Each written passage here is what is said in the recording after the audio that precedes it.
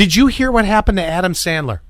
No. He's got a black eye. He was on Fallon. And Is he okay? when you hear what happened to him, you're going to go, oh my gosh, how has this not happened to me? An accident, everybody. Everything's all right. But, when they make the bed and they tuck in the bottom part of the bed.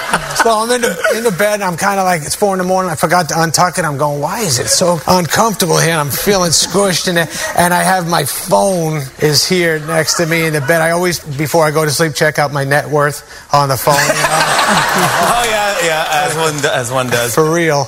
I started getting panicky, and I kicked my legs. It's like, and boom, and the phone flies in the air and hits me in the face. There it is.